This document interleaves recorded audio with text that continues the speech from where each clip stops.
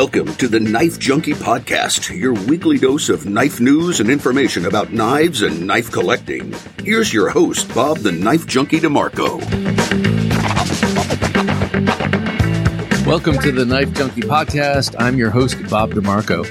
On this edition of the show, I'm speaking with no stranger to the show, Michael Martin of American Blade Works.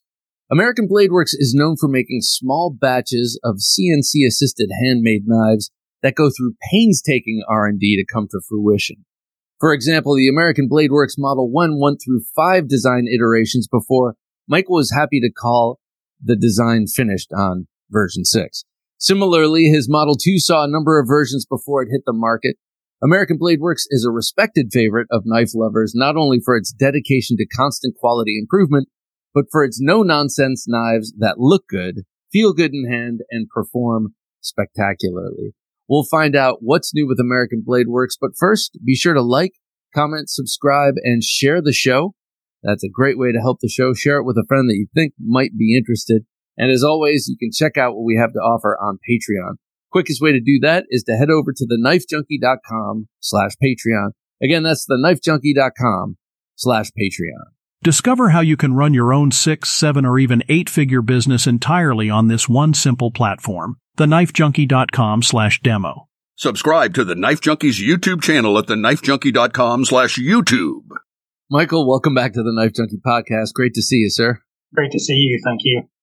It's my pleasure. So last time I saw you was kind of the annual Blade Show time. I get to see you, shake your hand, and find out what's new. How was your Blade Show this year? It was great. We did very well at the Blade Show. We introduced a couple of new items. We haven't made the Model 2 in a little while, so we started those up again, and then also did a new Warncliffe Model 1, as well as a fixed blade. Yeah, I was loving the fixed blade. It's really almost got it's very EDCable. Let me put it that way. It's right up my alley in terms of size, 3.5 inch and 8 inch overall, I believe. Yep, I have one. Oh, let's see it. Let's see. Here's the new. Oh man, yes, I am loving this. So, well, let's jump right into it. Tell me about this fixed blade. I mean, we're going to talk all about the Model 1 and the Model 2 because I recently acquired a Model 2 that you gave me. Thank you so much.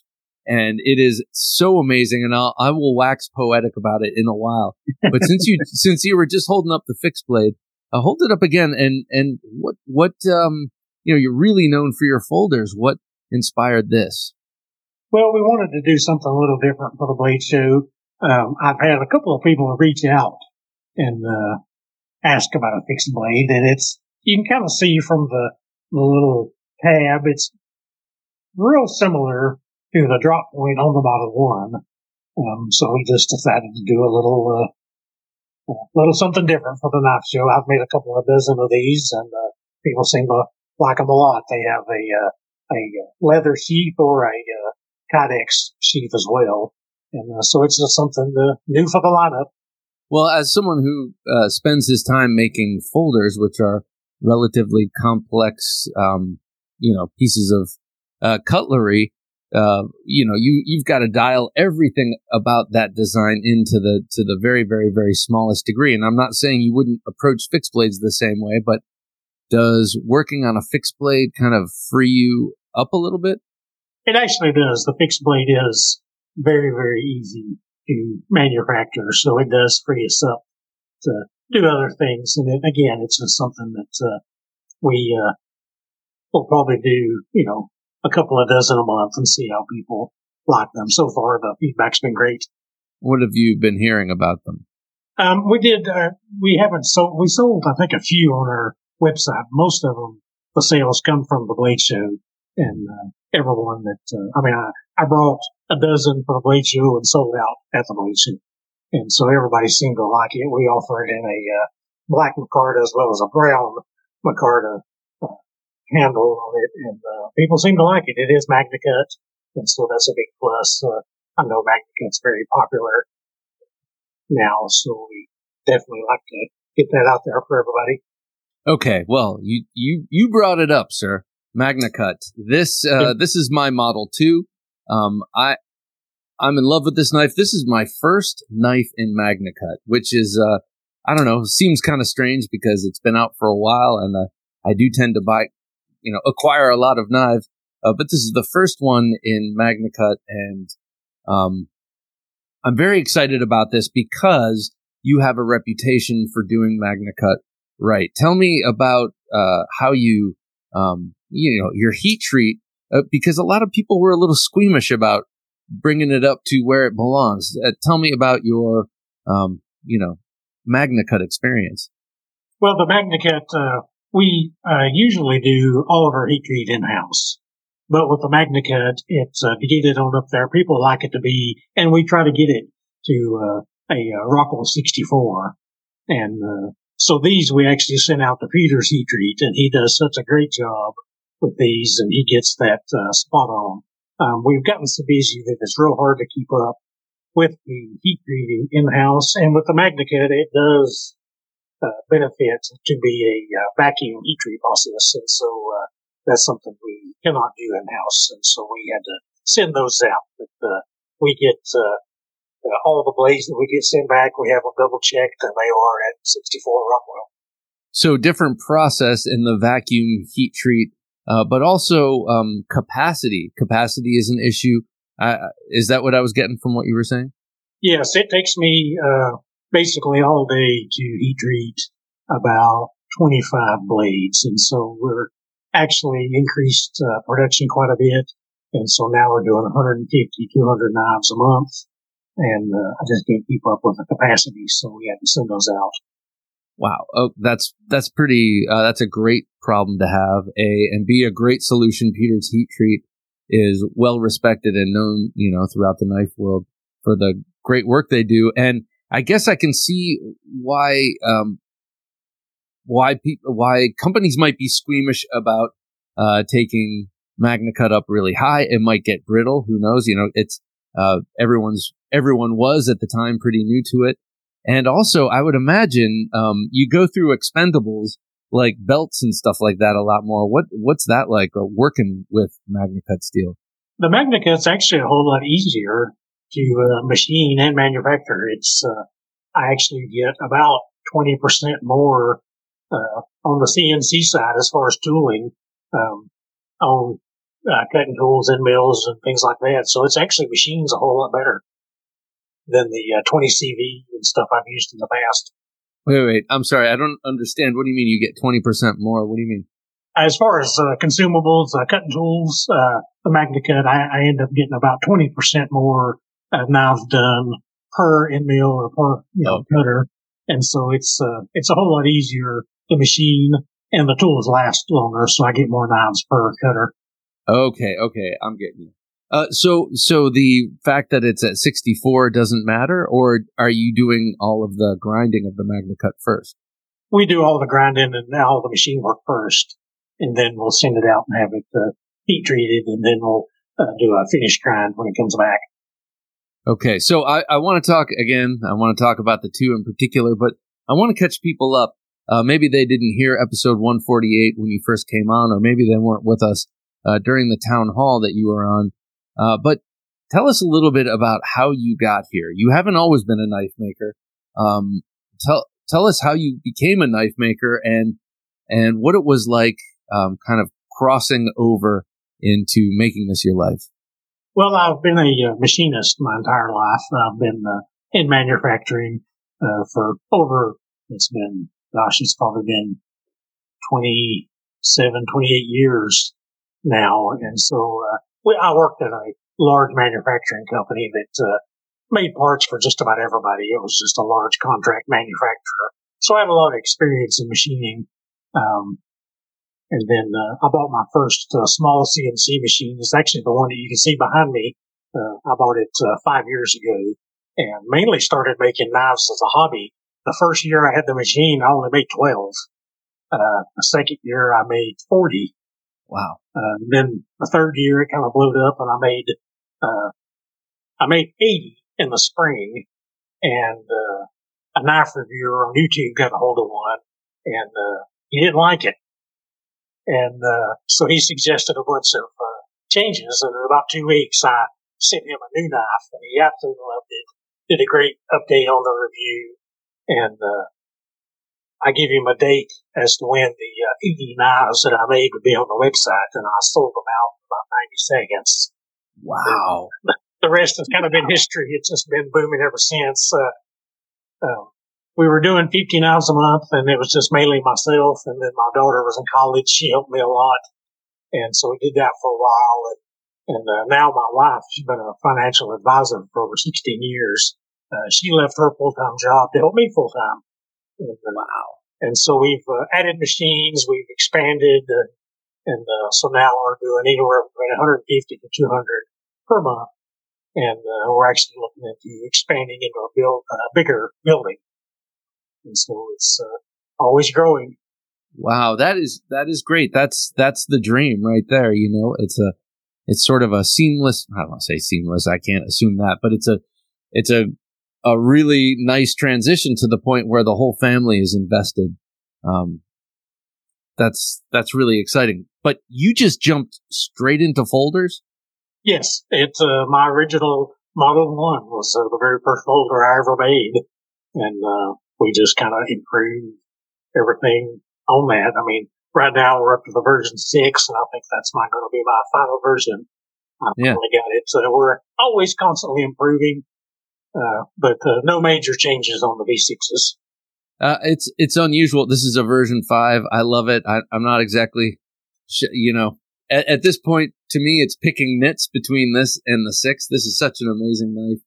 I love it. But what I was going to say is that's been part of your sort of brand identity is your flexibility, your nimbleness, your willingness to listen. 6 versions to get to the perfect design of this. That's impressive. It also shows a real lack of ego and desire to just make the best knife. What's it like receiving criticism time and time again? I actually like the criticism. I take it very well. Just because I think something's good doesn't mean that the mass population thinks it's good. So I love hearing from customers. I love getting feedback. And if there's ever a problem, I address it. And so we're always changing and always taking in feedback. And I just, even at the knife shows, when I talk to people, if they have suggestions, I'm always willing to listen and implement them if I have to. I'm always trying to make a better product. So the Model 1, this is version 5. So you went from this to a version 6. What were the changes that perfected this design from here to there? The version 6, mostly all the changes are internal.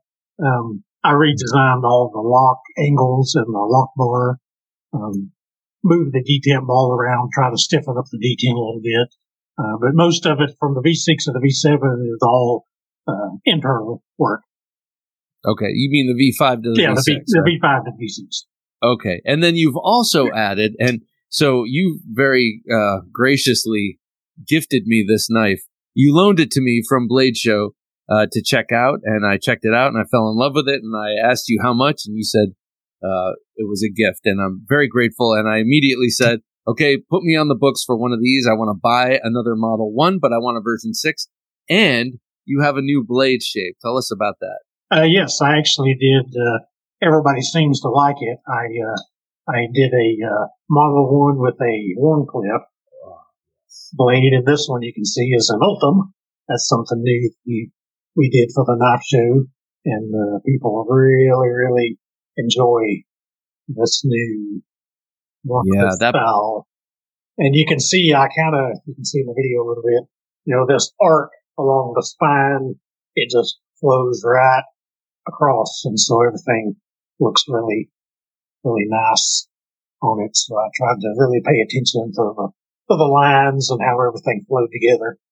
It is beautiful. It's a very, very nice Warncliffe blade. That's one of my favorite blade shapes. Then again, every blade shape is my favorite, but Warncliffe's especially warm the cockles of my heart. But I like the way you took that slope very gradually, and it comes to a bit more of a thrusting point, say, than a sheep's foot like this. Yeah. And I love this sheep's foot blade, by the way, also. But So I am the next batch you make of the Model 1s with the Wharncliffe.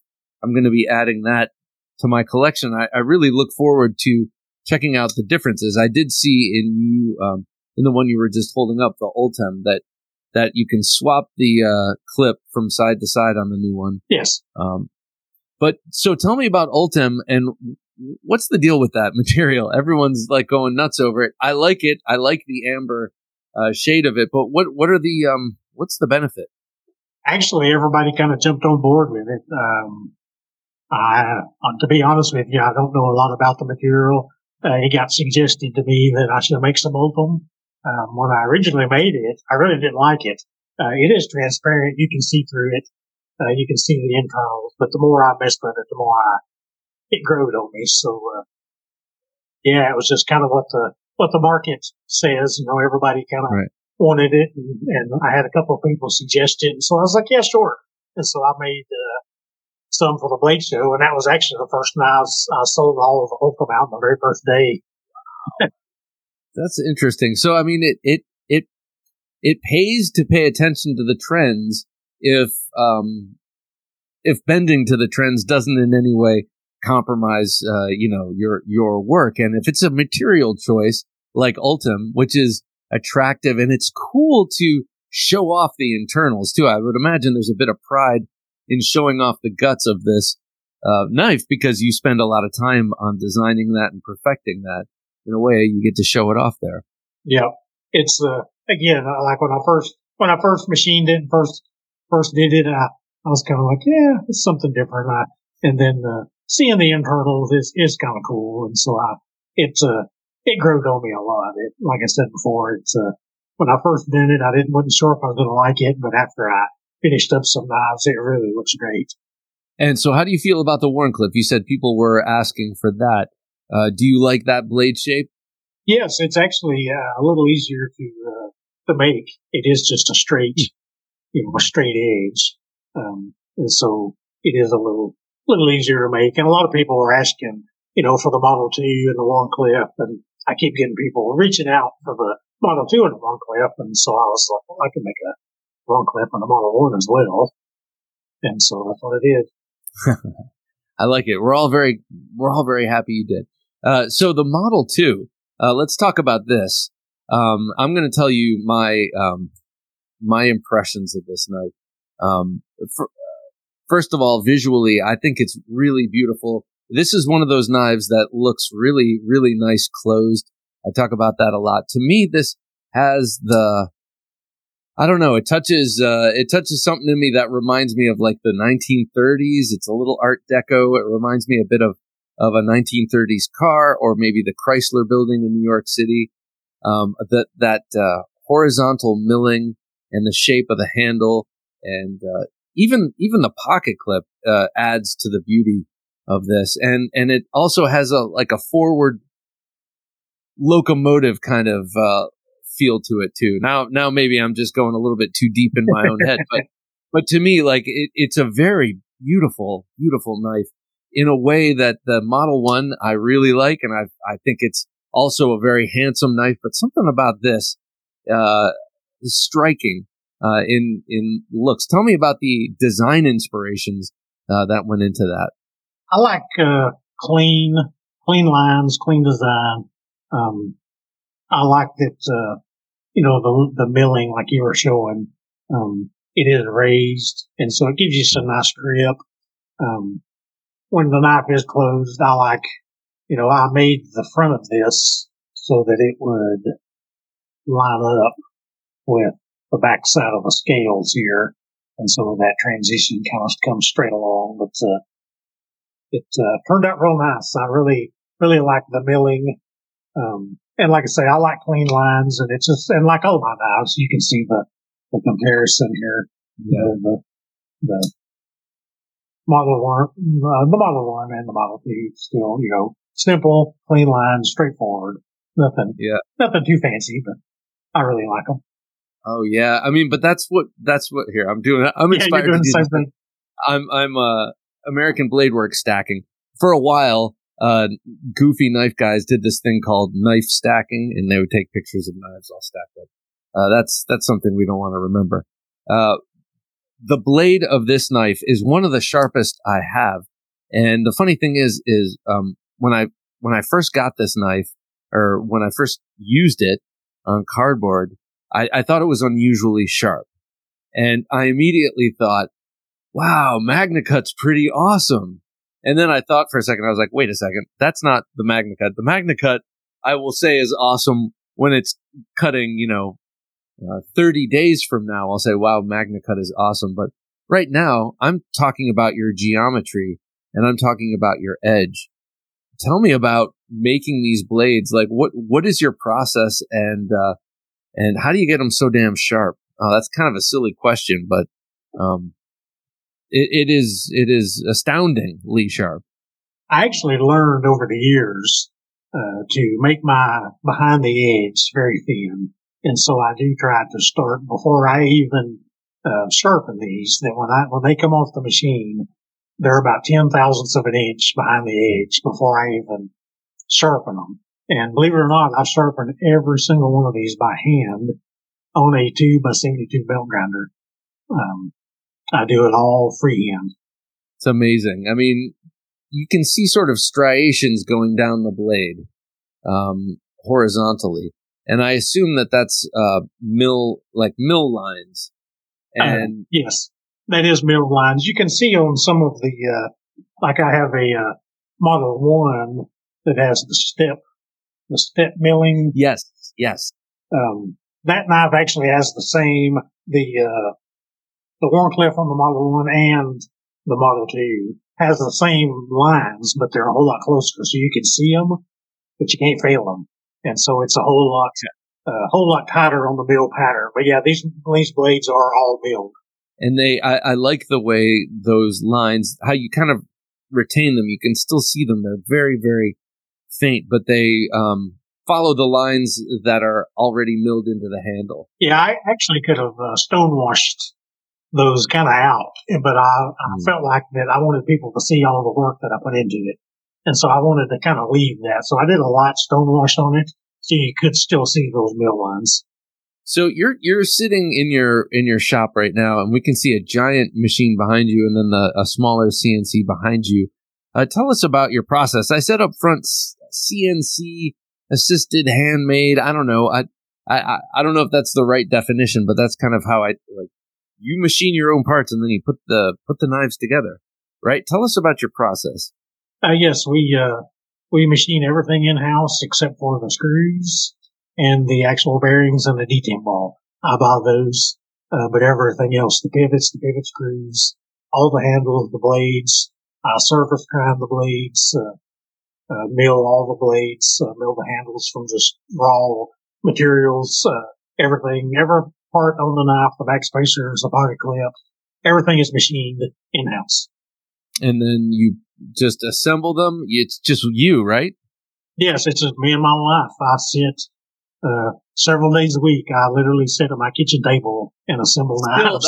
Okay. So the first time you were here on episode 148, you mentioned that sometimes you and your wife sit at the kitchen table assembling knives. Sometimes it's just, but the point is, like, these are still, you touch every single one of these. You don't just touch them.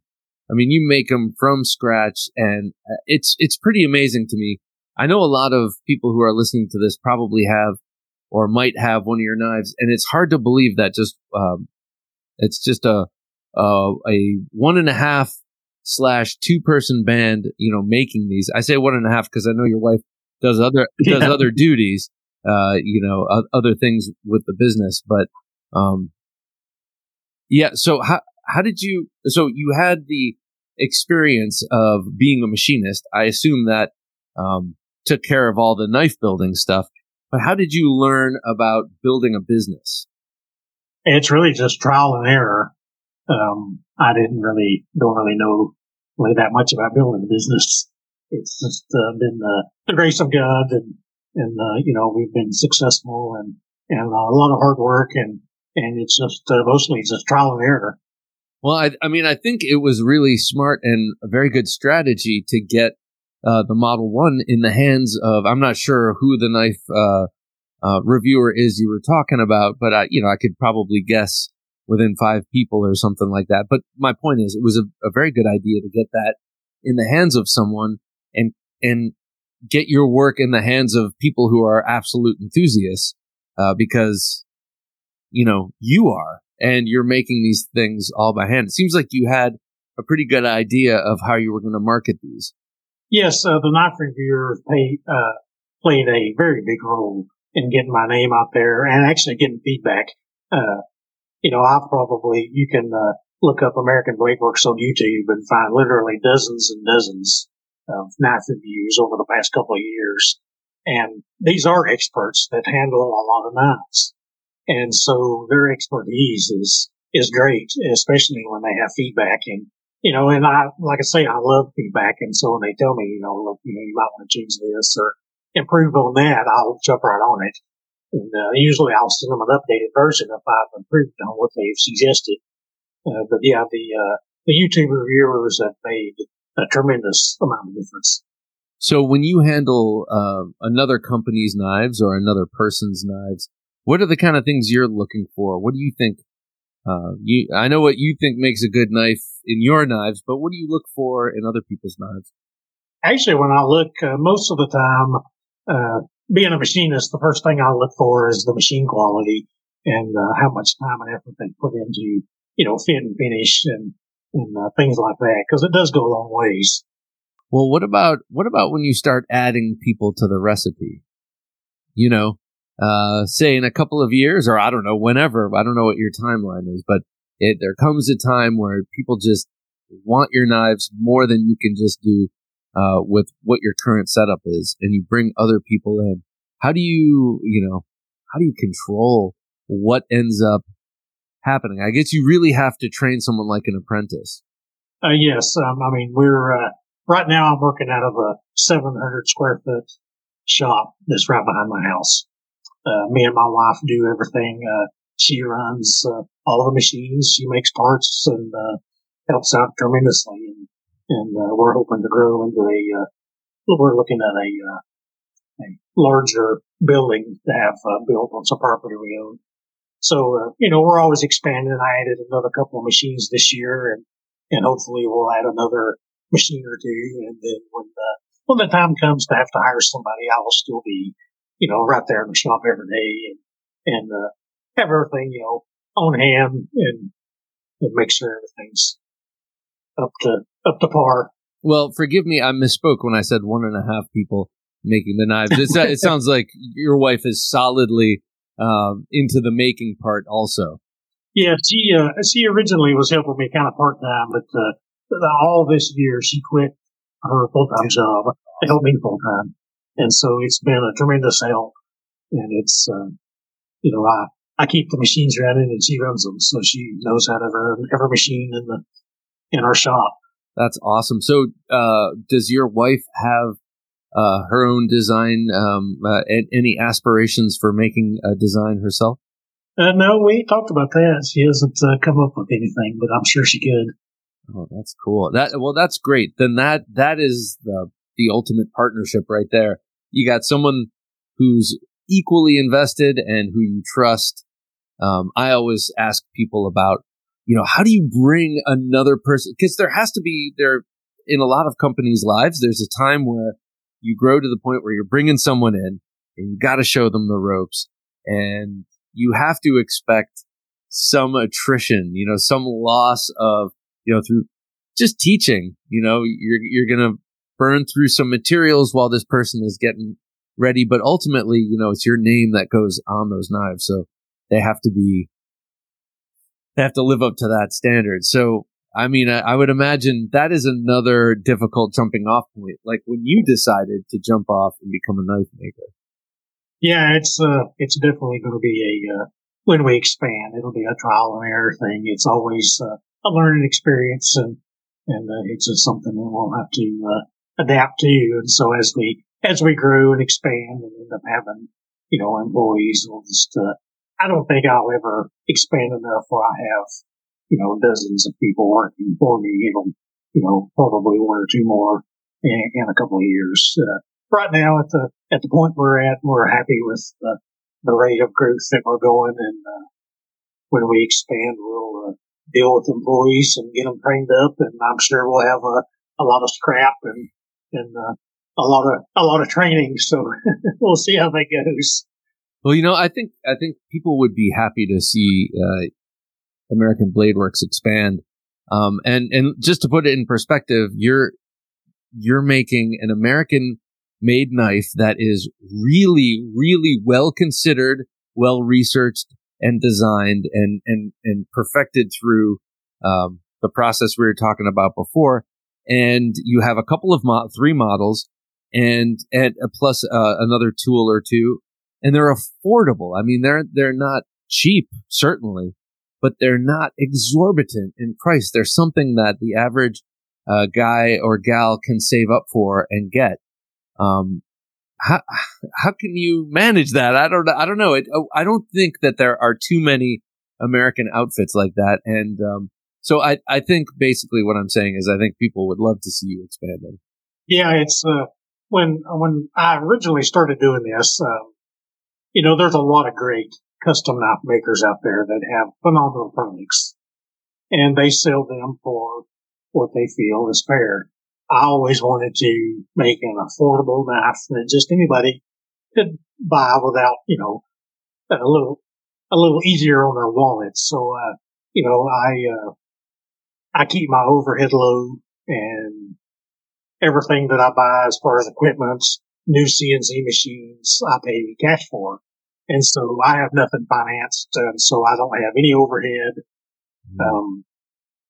Really it's just, I try to make it as cheap and affordable and, make a good product. And we try my best to get American-made materials, and obviously it's American-made. And so I try to keep my price point. I've had a lot of people reach out and be like, how do you sell these so cheap? Well, I work for free. So, I don't necessarily have to pay myself. So it's, but it does well. I'm real happy with our price point. I'm glad I can offer it at that. Well, something that was very exciting to me was in the Model 2 was that it's an all titanium model. It's got a liner lock. First of all, I love titanium liner locks. I love frame locks as well, but something about a liner lock, especially on a flipper, titanium, it's luxurious. But seeing a model that was all titanium was very exciting. Was that a market pressure, or was that a material you were dying to work with? Well, on the Model 2, the original, I only made 12 originally, and they were titanium, and so I kind of stuck with it. But the original one was a frame lock, and I've gotten the Model 1 dialed in so good as far as being a liner lock. I just carried over the liner lock into the new Model 2. But people love, they do custom anodizing, and so you can do a lot of stuff with titanium. And so it's been, and with the liner, I can also change out the scales. So I'm hoping to do some Model 2s and maybe some carbon fibers, some different scale materials. So what do you love to work with the most? What are your favorite materials? G10 is very easy to machine. I've got the hang of making a lot of titanium stuff. Really, as far as ease of production, it's probably G10 and Micartas are the easiest to work with. Titanium has its problems. Titanium naturally is a little sticky material, so you got to kind of work with that. And so it's a little more difficult, but it's not a problem. Okay, so you started off doing folders, and you have the 6 versions of the Model 1. You've got the Model 2. What kind of things do you want to tackle in future designs in terms of folders? There are a lot of different innovations out there, different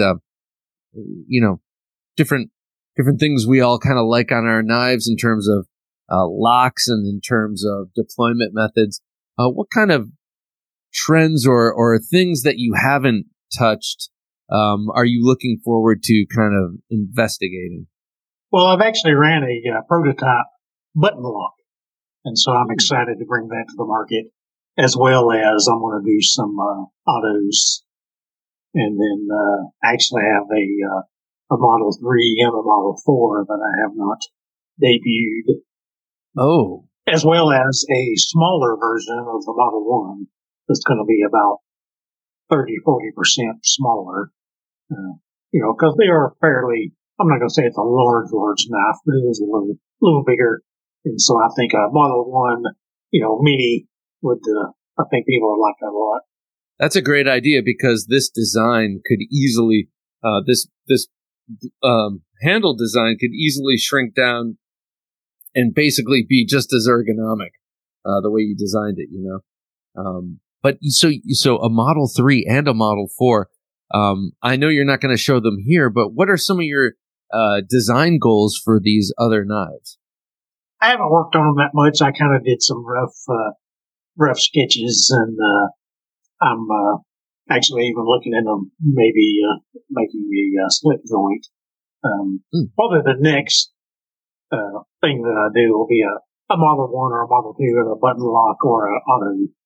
So a button lock and an auto, I mean, basically the research you do on the button lock is basically like figuring out most of the auto, right? Yes. It's basically a button lock as a springless auto. So it'll be real easy to switch to the automatic if I go that route. So with the automatic, do you have concerns about selling? I mean, there are still, I think, just slightly less than 20 states that you can't buy autos in. I think that's correct. Is that even a thought, or is it just kind of whoever can get them can get them? Yeah, it's probably whoever can get them can get them. There is, a handful of states that don't allow them, but we'll just play that by ear and see how it works out. Yeah. Luckily, we got Doug Ritter out there fighting for our knife rights. Love that guy. But so, who are the designers? Who are your peers, fellow knife makers out there who are doing it right, or in your eyes, you admire? I've always, ever since he started, I've always watched. He used to have knife making Tuesdays, and John Grimsmo, and his brother Eric. Great guys. I've talked to him a bunch. They even checked out my Model 2 here a while back and gave me some pointers on it. Super nice guys. I've watched him make knives out of his garage and grow up into a very large business. And I've always looked up to him because, he started his knife making Tuesdays out of a one-day garage. And I've watched him. I've probably watched every video he's ever did. And I watched him progress over the years, and he's grown it into a multi-million-dollar company. And then, North Arms and Three Rivers Knives do a lot of stuff that's similar to mine. They make absolutely great products. I've talked to both of them, even their design side, and they've helped me in the past a little bit. So that's probably my top three. And then I've talked to Holt Blade Works. Yes. He makes super, super nice stuff. And so great respect for him as well. These are all makers that it makes total sense. Like, I would put you on the same shelf with them if I owned any of their knives. That makes sense. These are people who are like you, not just pumping out models, but there's kind of a searching. There's like a searching the whole time. And this goes back to your constant improvement sort of thing. Yeah, it makes sense that you would feel a kinship with them. Yeah, they're all great knife makers, and I've learned over the years that, being at knife shows and just reaching out to people I've actually never met through Instagram that are other knife makers, and asking them like, hey, how do you do this, or how do you overcome this problem? And everybody in the knife industry is so helpful and so easy to work with. It's just it surprised me a lot that a lot of these guys that make way better knives than me will take the time to give me advice and tips and strategies, and so it's been the knife community is just really awesome. So when you're at Blade Show and you're there, I know I've met your family a couple of times. You've got a really nice family. When you're there with them, do you get a chance to move around and see what else is happening on the floor? Or are you constantly there? No, I actually get to move around. I usually make me a list of people I want to see at the knife show, and I try to make my rounds and try to talk to people. And I love, talking to people. I can carry a conversation on with just about anybody. And so I always make my rounds, usually at the knife show. And, Fridays, Saturdays, kind of busy. Sundays kind of slows down, and I make more of my rounds. Or then, Friday morning when people setting up, I kind of cruise through and see what everybody's up to. Do you collect knives yourself? I do not. I have several. I probably have 24 knives that I've bought from various manufacturers that mainly for just to disassemble and see how, if I'm doing things like everybody else is doing. So, mainly to, we'll say, research. Yeah, I get you. I get you. It's like back engineering, like what we do with UFOs. But it's interesting to see in the area of tables in Blade Show, and forgive me if listeners or viewers haven't been to Blade Show, but you'll follow me. It's table after table, and it's not separated by style at all or curated by style at all. So you'll have this retro futuristic beauty, that's what I'm calling it, next to a table. I don't remember who you were next to, but in that same area, there will be some sort of old dagger, made in Damascus, in a totally different style of knife making, a totally different cutting tool, but they have the same DNA at the very base. What is that like? I mean, because you're making these things, and there are people that are making axes and Damascus and just very different things, but you're all under that same roof. Yeah, it's, a folded knife and a fixed blade is, completely opposite end of the spectrum. These guys that make their own Damascus and, they're out there sweating it and making this stuff, and they make some really, really nice knives. And then, on my end, it's, some of the internals a little more technical. There's a lot more things that you have to kind of get dialed in to make a folder actually work.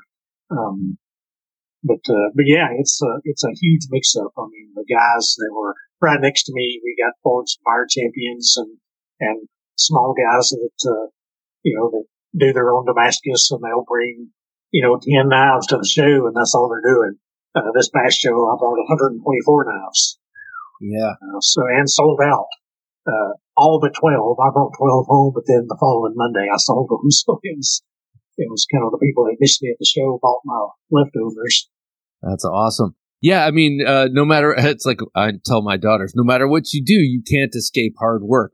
Whether it's the hard work of the forge or the hard work of making multiples with machines. I see, either way, it's hard work, and you're moving, you're scrambling, you're slogging, and you're making it work. Two different, very, very different kinds of things coming out of that. But me personally, I could have both. I want both. I want it all. Anyway, that's my knife collecting philosophy. What are some of the recent innovations that you're not taking advantage of? That's not what I mean. And I kind of asked this question, and you were talking about the button lock, but what are the things you're seeing out there that are making you, scratch your head? For me, I'll tell you, for me, it was the front flipper, and now I've kind of adopted it and gotten used to it. But anything out there that seems gratuitous to you? Well, the front flipper I've never got the hang of. I just simply can't do it. I get fat fingers, I guess. I just can't seem to do it. I have a couple of front flippers that I cannot operate. But not really everything. I mean, the liner locks has been around, the, autos, the push buttons.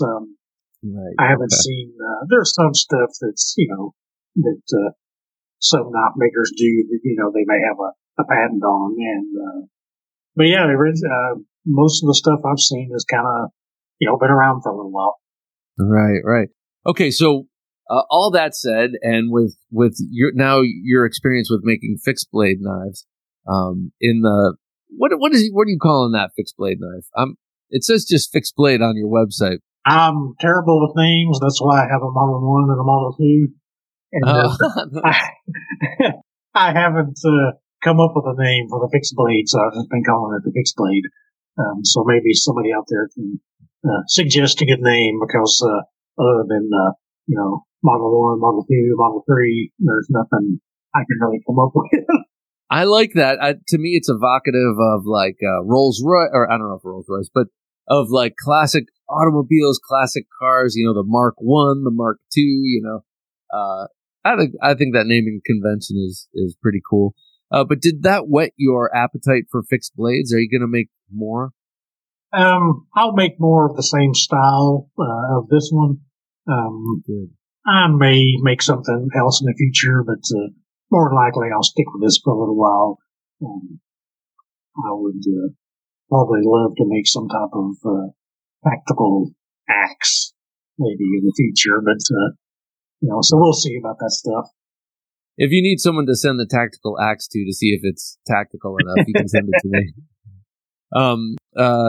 What I was going to say about the fixed blade is that there is a real trend for EDC fixed blades right now, and I'm always talking about them. And I know that a lot of other YouTubers are talking about fixed blade knives and how to incorporate them into daily carry. And it seems like your fixed blade is kind of just the right size. It could fit in one of those pocket sheaths, using the Kydex and the discrete carry clip. I think it's a great thing to offer in addition to the Model 1 and 2, because a lot of people are craving this kind of thing. Here, can you hold it up again since you have it close at hand? Yeah, you can see. You can kind of see the Model 1 versus this fixed blade. You can see the flipper tab on the Model 1. The blade's a little longer, but not much longer. But I really wanted my fixed blade to be real similar to the Model 1. And it's kind of close on the blade design a little bit. But, it's not much bigger than, actually, if I get the thing, the photo, you see it's really the fixed blade is almost the same size as far as overall length as the Model 1.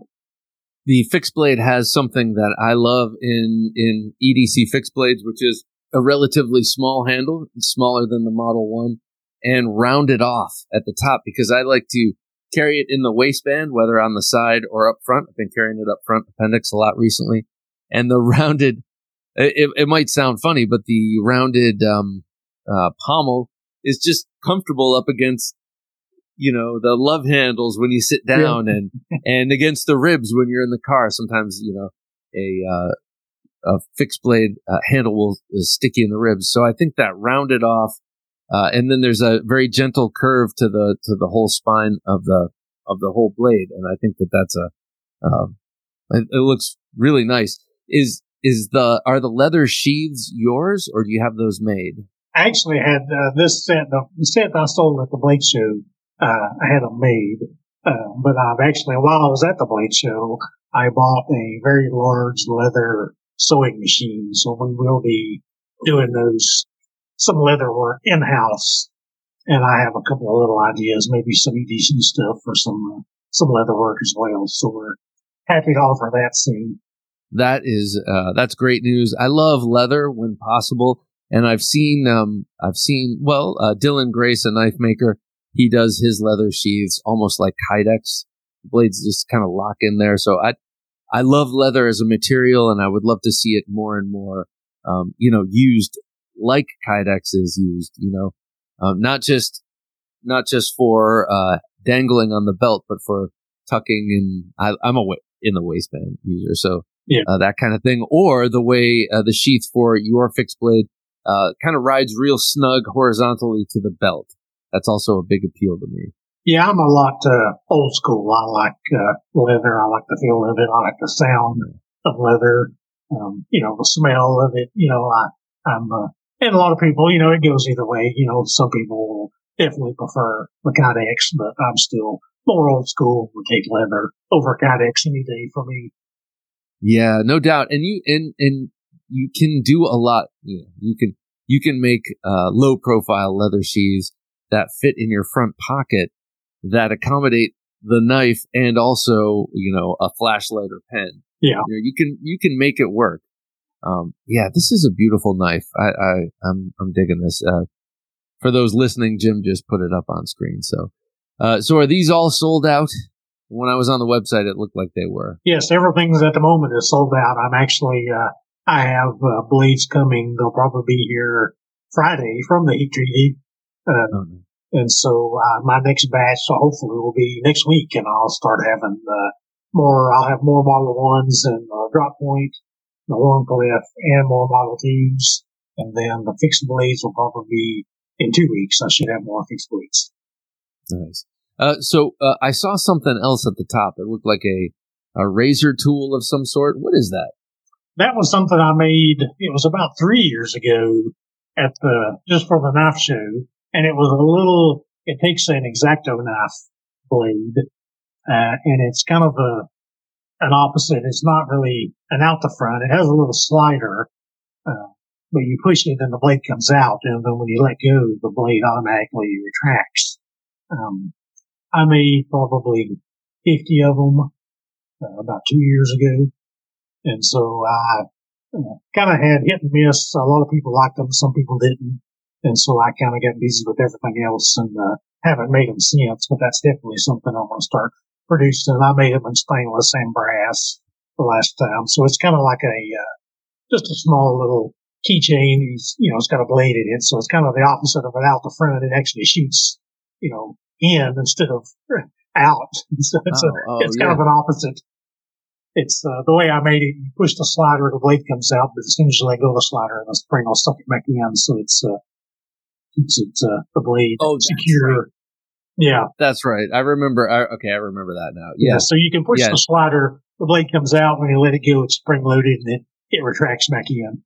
Yeah, that's actually perfect for a keychain because I've had numerous keychain knives, and from time to time they open up on you, and you kind of wish you didn't have that keychain knife on your keychain. Yeah. But to have that, so that begs the question: if you weren't making knives, but you were not in your old job as a machinist, what kind of things would you be making with all those cool machines behind you? If it weren't knives and you couldn't do knives, never really thought about it. Maybe gun parts. Cool. I kind of thought that was coming. But I haven't really thought about it. Really with CNC, you can make just about anything. So. Well, yeah, I mean, you're a very, very valued person, in the apocalypse, heaven forbid. And I'm just kind of making a joke, but I mean, that's what I mean. You have the skill basically to fabricate, the skill in the machinery to basically fabricate anything out of metal and many, many other materials, right? I mean, you can put wood in CNC, you can put anything in there, right? Yes, I actually have the bigger machine that's directly behind me. I did a little side job, and I made electric guitar bodies and aluminum necks for the same guitars. I did probably 25 or 30 of those before I started making knives on the big machine. I bought the machine. The guitar contract kind of helped pay for the machine, and so you can make just about anything. Aluminum necks are extremely rare and unusual in the guitar and bass world. I'm constantly kind of trolling online, looking at old guitars just for fun. Not that I'm going to spend the money on them, but there is one company, I can't remember who it is now, that had a sort of V-shaped headstock, and they had aluminum. They made fully aluminum necks, so that is pretty cool. You can count yourself among a very elite crowd of luthiers, or at least guitar part makers. Yeah. Is that a company whose name you could divulge? Yeah, sure. It was Illuminati Guitars. They make some very, very nice stuff. They're right here. They're about 15 miles from me, so it's right here in Asheville, North Carolina. So everybody go check them out. They make some high-end, very, very nice guitars. I will definitely have to check that out. It's just fun to look at gawk at guitars and imagine a room full of them right next to the knife room. Michael, so tell me, before I let you go, I want to find out what your dream project is. That's the thing that before you hang up your spurs, you want to make sure that you make this one knife. Do you have any idea what that might be? Actually, I don't. I just kind of go with the flow. Like I say, I have several knife designs that I haven't even prototyped. But as far as one that stands above the rest, I don't have any. Well, whatever you end up making, I think I'm going to love it because I love this and I absolutely love my Model 1. And these are really excellent knives. I highly urge everyone listening. What's the best way for people who want to get one of your knives? What's the best way to find out when you're making a drop and that kind of thing? Usually I make knives. I start a new batch at the beginning of the month. And so once we get towards the end of the month is when I have knives available. I will always post updates on Instagram. So that's the easiest way to see updates. And then once I get knives, they'll be, loaded onto the website. I also have, I do updates on Facebook as well. All right. Well, Michael Martin of American Blade Works, thank you so much for coming back on the Knife Junkie podcast.